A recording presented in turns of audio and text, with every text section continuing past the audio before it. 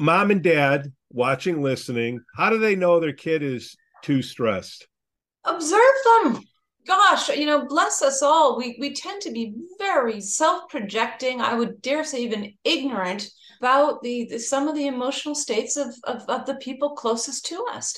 Very frequently, our desires for children to succeed, adolescents, or even adult children and partners to succeed overrides our ability to see the downside, the catch 22, the potential suffering, the stress, the anxiety, right?